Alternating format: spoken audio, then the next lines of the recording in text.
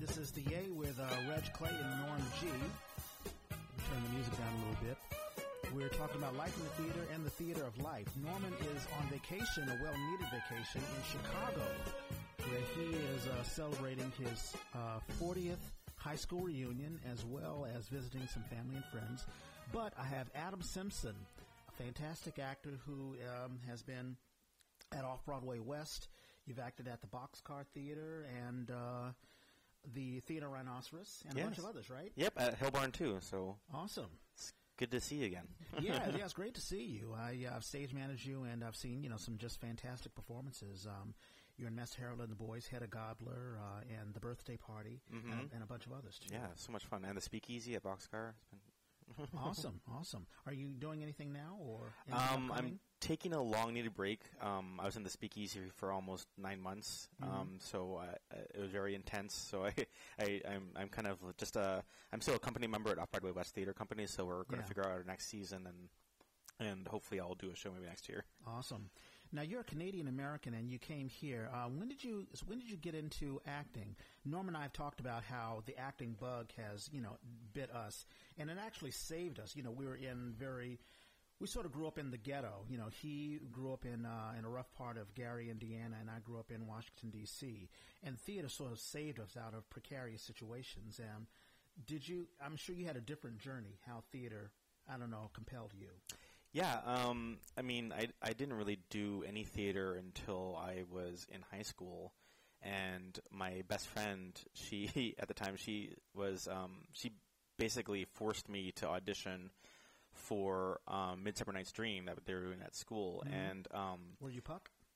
No, I didn't even. I was like starveling, okay. So it was my first role, right? But I memorized the Queen Mab speech, Mercutio's Queen Mab speech, and I performed it the next day. So I memorized it the day before. I didn't do the whole speech, but I did a good chunk of it. Yeah. And I got cast, and my friend didn't, and she was so mad at me. And so I was like, maybe I'm really good at this. And so I was like, and then ever since I've been acting. Awesome. Now, did you do any of that as like a kid, or did you do any public speaking at all, or? No, not at all. I mean, I was a chess tournament player, so I played a lot of chess, and then a lot of Magic the Gathering. So I did a lot of competitive gameplay. Yeah. But as far as public speaking, I was very shy as a kid, so I did not do any of that. Interesting. Shocking, because I've seen you on stage, and you just take to it. Did you go to acting school? I studied theater at Cal. Okay. So, the first 2 years that I was at Cal, you don't have to claim your major until your second year. So I was kind of like, I want to do psychology or anthropology, and I had no idea, and I was going through a crisis. So I talked to my counselor, and he was like, do what you love. I was like, I love theater. I'm going to major in theater. So I majored in theater. Did your parents have an issue with it? I know that my parents were like, well, we sort of want you to do this or that. But, they were very accepting, and I had a half scholarship to do theater. But did you have any issues with your parents about it? Oh, not at all. My mom, all my mom cared about that was going to college. When we were growing up, she was like, college or die? I was like, oh, okay, well, I don't want to die, so I guess I'll go to college. Yeah. So she was just very proud that I was even going to college and also going to UC Berkeley. She was just, she didn't really care what I'd majored in. Awesome. Yeah. Norman and I have talked about sort of technique and acting training or whatever. We've talked about Uta Hagen. We've talked about Stanislavski. I've talked about how I learned a bit of method acting at Circle and Square in New York. What methodology, if any, did you have when you were in school? Well, they taught us. I don't think they taught us how to do one. They taught us about a lot of those methods of acting, but they didn't. When I was taking the acting classes, they didn't really instill one of them as this is how you act, right? Sure. I don't think there is a one right way to act. When you approach a role, you have to consider it on its own merits and what it needs. And when you do something I think I've had to shift the way that I approach a role depending on what is needed. Especially when I did Birthday Party. Right. That role took me through a loop, like, because it was so challenging, and it was a completely different way to think about a character. And usually Harold Pinto plays are like that. Mm-hmm. Yeah. It was very transformative in the way that I played Stanley, because he's a weird guy. You know, he has a lot of troubles, and it's very different from me. I'm kind of a happy-go-lucky kind of guy. Yeah. So I really had to go to this dark place, but I had to love him for it. Yeah. I had to care about him, and that was the hardest part. I had to like him. Yeah. My dialect coach, Elisa Wentz, she's the one who actually changed me in that, because she was like, Adam, I don't think you like Stanley.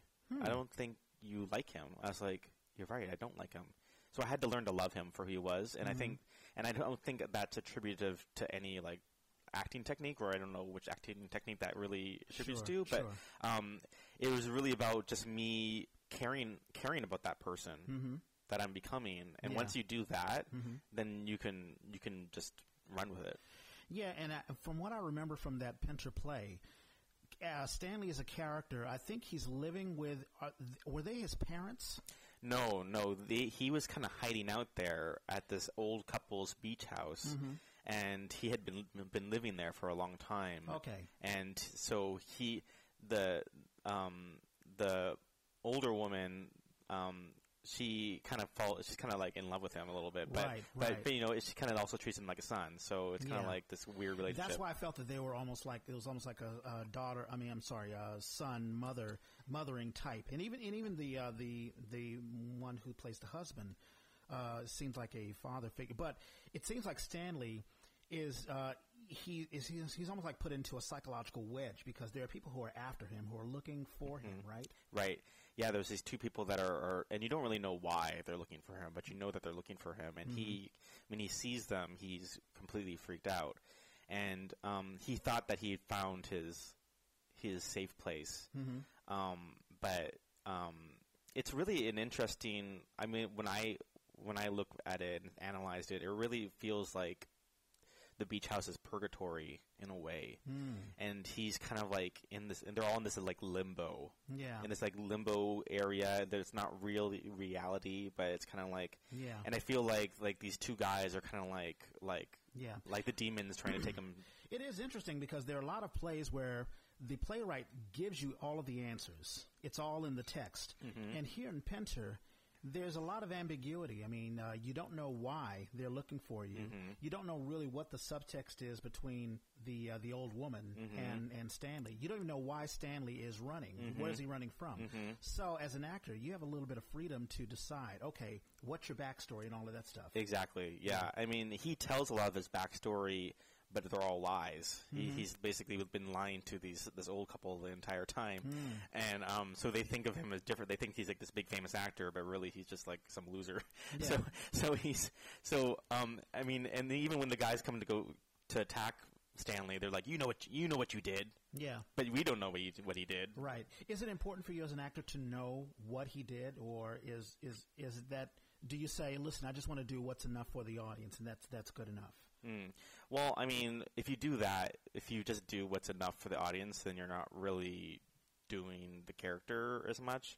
I mean, I think that maybe that I'm not sure if we actually decided what that detail was, what he actually did, but it was important for me to know when I was lying and when I was being honest, and I think that finding that in the text.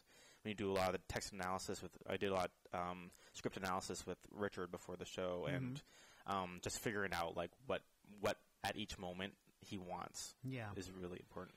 Now, now the script analysis, is that something that you learned in school? Like, like the basics that I learned in school, especially in high school. I went to a school for the arts. We talked about beats. We talked about objectives, which I think is the first thing that an actor should know. What do you want as an actor? And what happens if you don't get what you want? How bad do you want it? Did you focus on that when you were in school? Oh, yeah, definitely. I think, especially when we did advanced acting, the professor would actually give us our own monologues or scenes, and we were expected to analyze them on our own and make our own decisions and where we thought, what we thought it was going to work. And then we'd perform in front of the entire class, and then we would get critiqued by the students. So everyone would give us their opinions on, what they thought they liked and what they didn't like, and what you thought of our choices. But the choices were our own. Got it. We weren't directed beforehand. We had to make our own choices, and then through the critiques, we were able to, and peer review, we were able to kind of change it, and then we had 2 more instances where we'd perform in front of everybody and trying to see what our progress was. So lots of analysis. Yeah, and you've retained I've retained a lot. I try to, every time I get into a performance, retain everything that I've learned, not only let's say script analysis, whatever, but even the stuff that I learned from vocal coaches like articulators and resonators and the warm-ups or what have you that I need to get into a character. And then there's things like sense memory. How much have you retained from school do you bring into, let's say, a performance? Or there may have been things that you learned after school. Sometimes just performing is a learning experience all in itself. Has life taught you more as an actor, or do you still retain a lot from school? I think that back when I was younger and starting, I retained a lot of the exercises, and I would do a lot more of them, and I was very, very strict on myself to make sure that I was doing my routine, my routine to get. But now I'm kind of more. It's easy for me to go into the mental space on my own and not have to rely on those techniques as much. And it's not that the techniques are bad or there's nothing wrong with them, but there's it's just since I've been doing it so much that I feel like I kind of just fall into the space, and I don't really need to do a lot of that. Well, they say if you have to know the rules before you can break them. In other words, if you know what you're doing, then you can sort of finagle and do things your own way. Exactly. So, yeah. So I've talked about Off-Broadway West. What kind of work have you done for other companies like the Boxcar or Theater Rhino? For Theater Rhino, I did a couple shows. I did a show called Sex Rev, which was basically like a story, kind of like a romp about Jose Sarria, which was like the first openly gay elected official in San Francisco. And then I did Pinter. We did Present Laughter, and we did that with John Fisher, who is also acting. He was acting and directing both of those shows. And I also did a lot of shows with Boxcar Theater. We did Clue, which was one of my favorite shows I've ever been in. Cool. And then I was just in the Speakeasy, so yeah.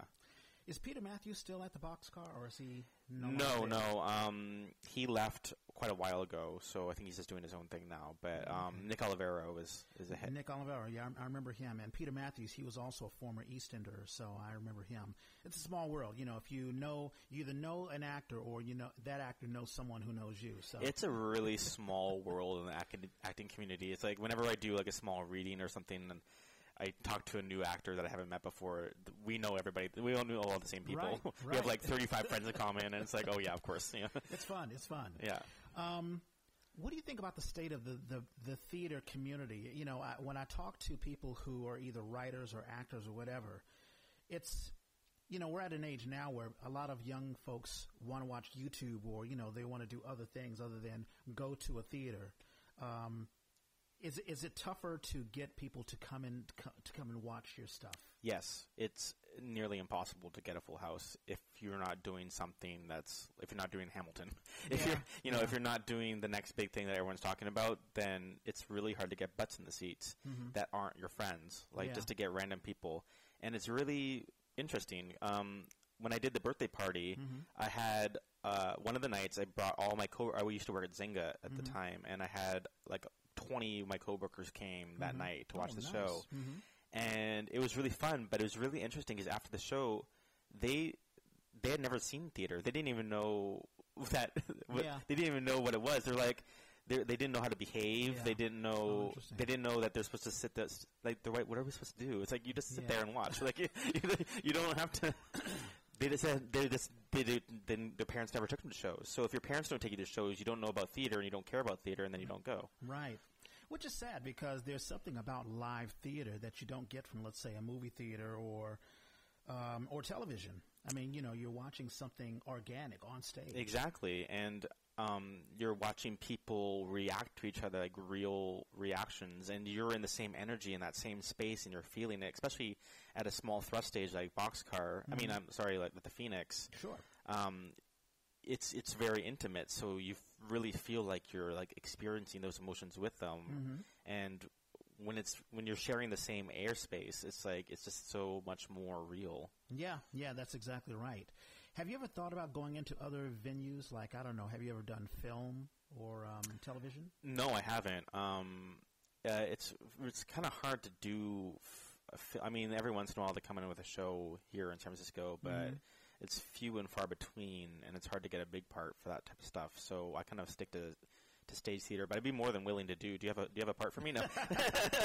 Shoot, yeah, I'm looking at my own stuff. But no, it is very tough, and Norman and I have talked about equity v. non-equity. there are a lot of actors who want that equity card, and then they just want to leave the theater scene and go to L.A. and New York. Well, I just think that that's fine. That's a good pathway. I don't think that's one for me to become equity, because the thing is that if I do equity, then I can't do the cool things that I'm doing now. Right. I couldn't have done Birthday Party. I couldn't have done the Speakeasy. I would have been stuck doing only shows at like ACT or Berkeley Rep, which is fine, but then I'm not doing all these little things that are really cool. Which is really sad. I mean, the companies that are really doing a lot of interesting, very, I wouldn't say abstract, but, not the cookie cutter type theater stuff. But they don't have the money to pay equity actors. And for those that really do, they want to keep it safe. They'll do the stuff that will bring in audience members, which means you're not as creative. Yeah. I think, and especially in we have like, it's impossible to pay rents now, and prices are going up for everything. So it's just really hard to like even keep the theater open. So playing it safe, has its advantages. Where he's like, oh well, I know everyone's going to want to see this Pinter play, so let's just do Pinter again. Sure. Or then the next season we want to do something different, but then no one goes because no one's ever heard of that playwright or whatever. Sure, right, exactly. And I've had a couple of like new playwrights, like Jeannie Barago and Scott Munson and Christina Wren, and they've all lamented it's very tough getting an original play produced because a lot of companies are like, hey, I don't want to lose any money on this, so I'd rather not take that chance. And that's unfortunate. Well, we just did a world premiere by Patricia Milton, who is a local playwright, and it was great working with her because she's kind of been pretty well known here in the Bay Area, but she's also, going kind of worldwide. But she specifically wrote this play for us called Without Mercy, that we put on in February, and she has a really big following. So it was kind of nice to have a world premiere, which we had never done before, because she has people that will come see her shows, and they did. Still, unfortunately, we weren't able to like fill our houses, but still, it does have a draw to it. So sure, yeah. And I was talking to Jeannie about just the business of marketing your own stuff, and everyone is creative. Everyone knows how to be creative, but it's the marketing and the that's more of the difficult part of it. And I know Barbara Harder does as good of a job as she can in marketing Off-Broadway West. I think the Harders they're a wonderful man-wife couple that has built Off-Broadway West. I think they've been around for how long? How many years?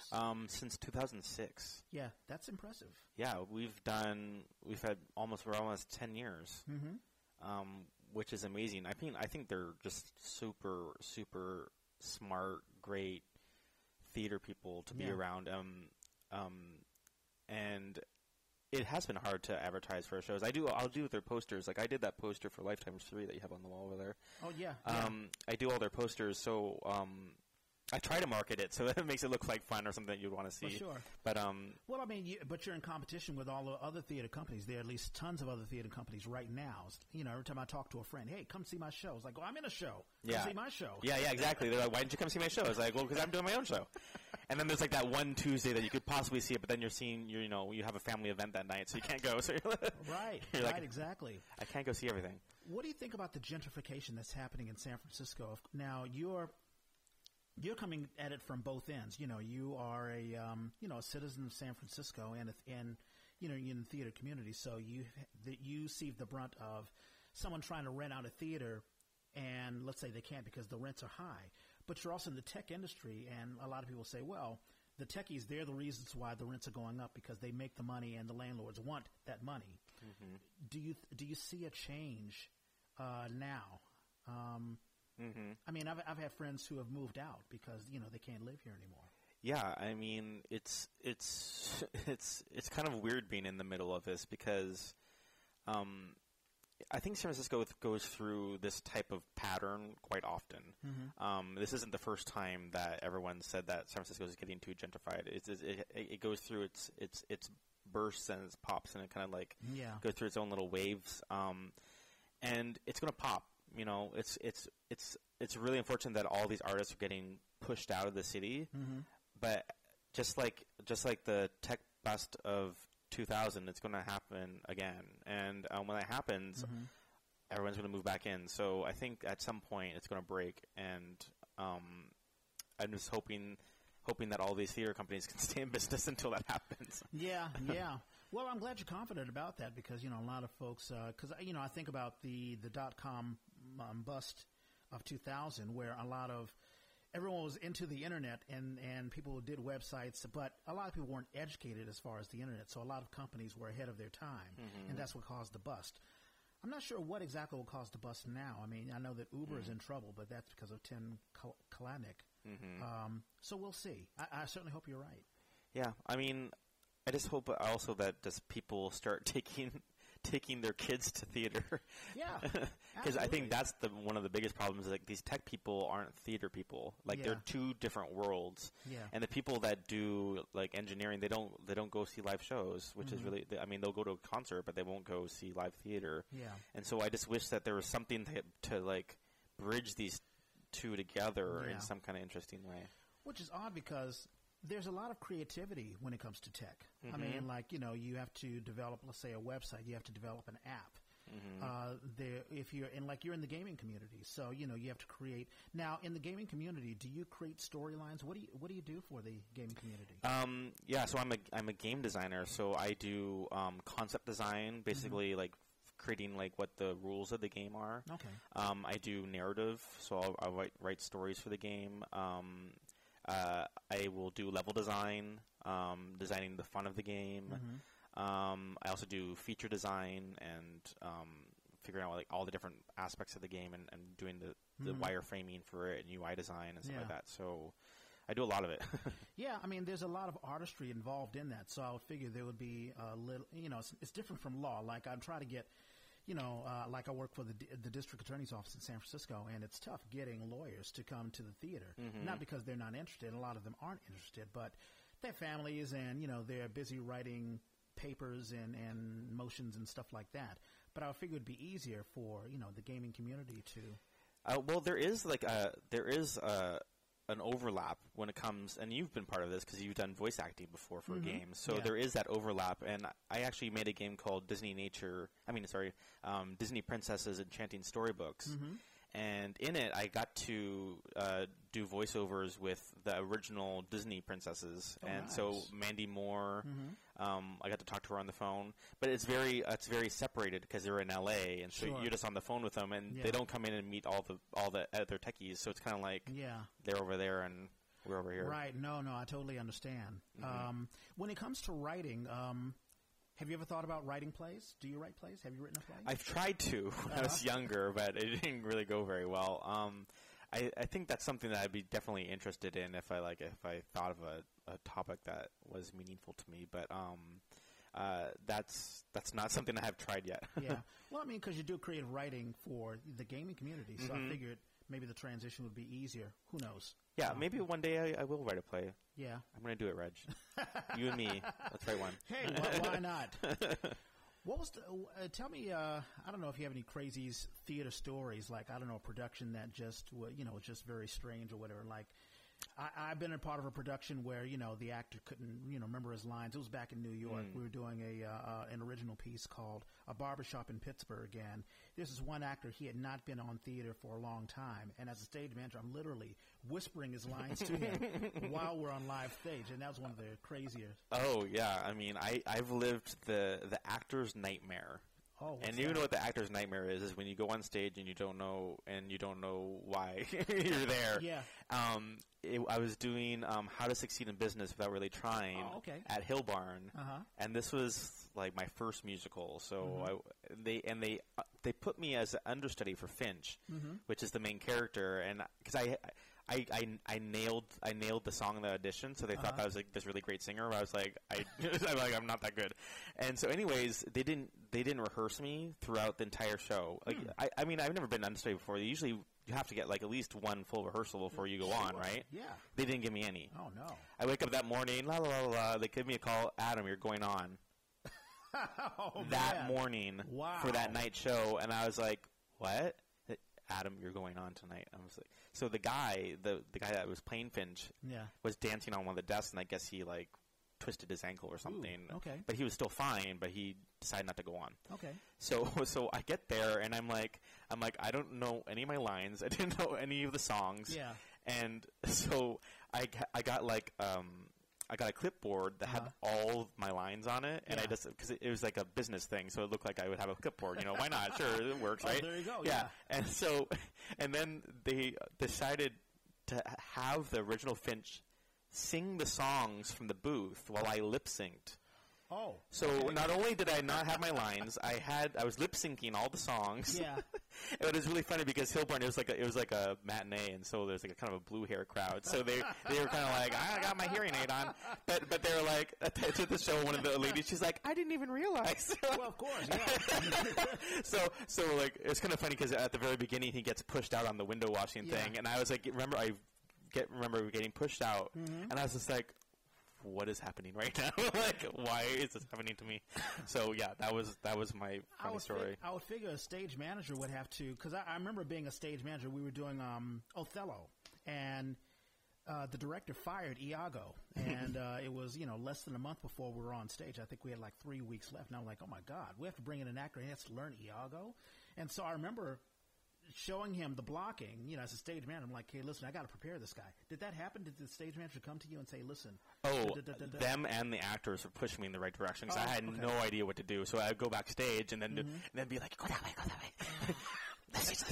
Okay. Yeah. Wow. So it was like a complete hassle. But, during coffee break was my only break because Finch isn't in that number. So I was like, coffee break. I was like, yes. So I was backstage like hey, trial by fire. Yeah. Awesome. What's the most memorable time of you? I mean, is there a character or a production that really means a lot to you? Yes. I played Pryor in Angels in America, and we did that production at the LGBT Center, and I think opening night, we had a performance, and a lot of the people in the audience were AIDS survivors. So, I mean, in the gay community, it's kind of rare to see a lot of gay men in their 50s and 60s because a lot of them died. Sure. So the ones that are still alive, they remember everyone and everyone that they've lost. So I'm still getting chills just thinking about it. But after that production, I got to talk to a lot of the survivors, and it was just really moving. Wow.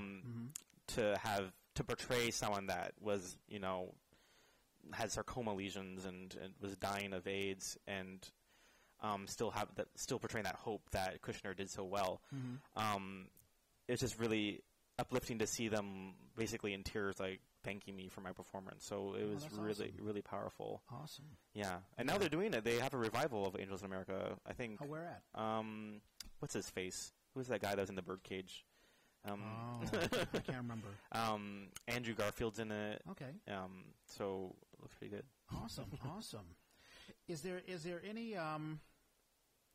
any role that you would like to do, or is there, let's say, a company or a house that you? Because I imagine you've been in a bunch of theater houses. Is there that one role that you'd want to portray that you haven't portrayed yet, that you want to be cast in? So I am a big Carol Burnett fan, and I've always wanted to be in Noises Off, and I actually got to see the SF Playhouse do it, and it was really funny. And I still want to be in that show. Yeah. I don't even care what character I play, but I really like doing comedy, and I don't often get to do it.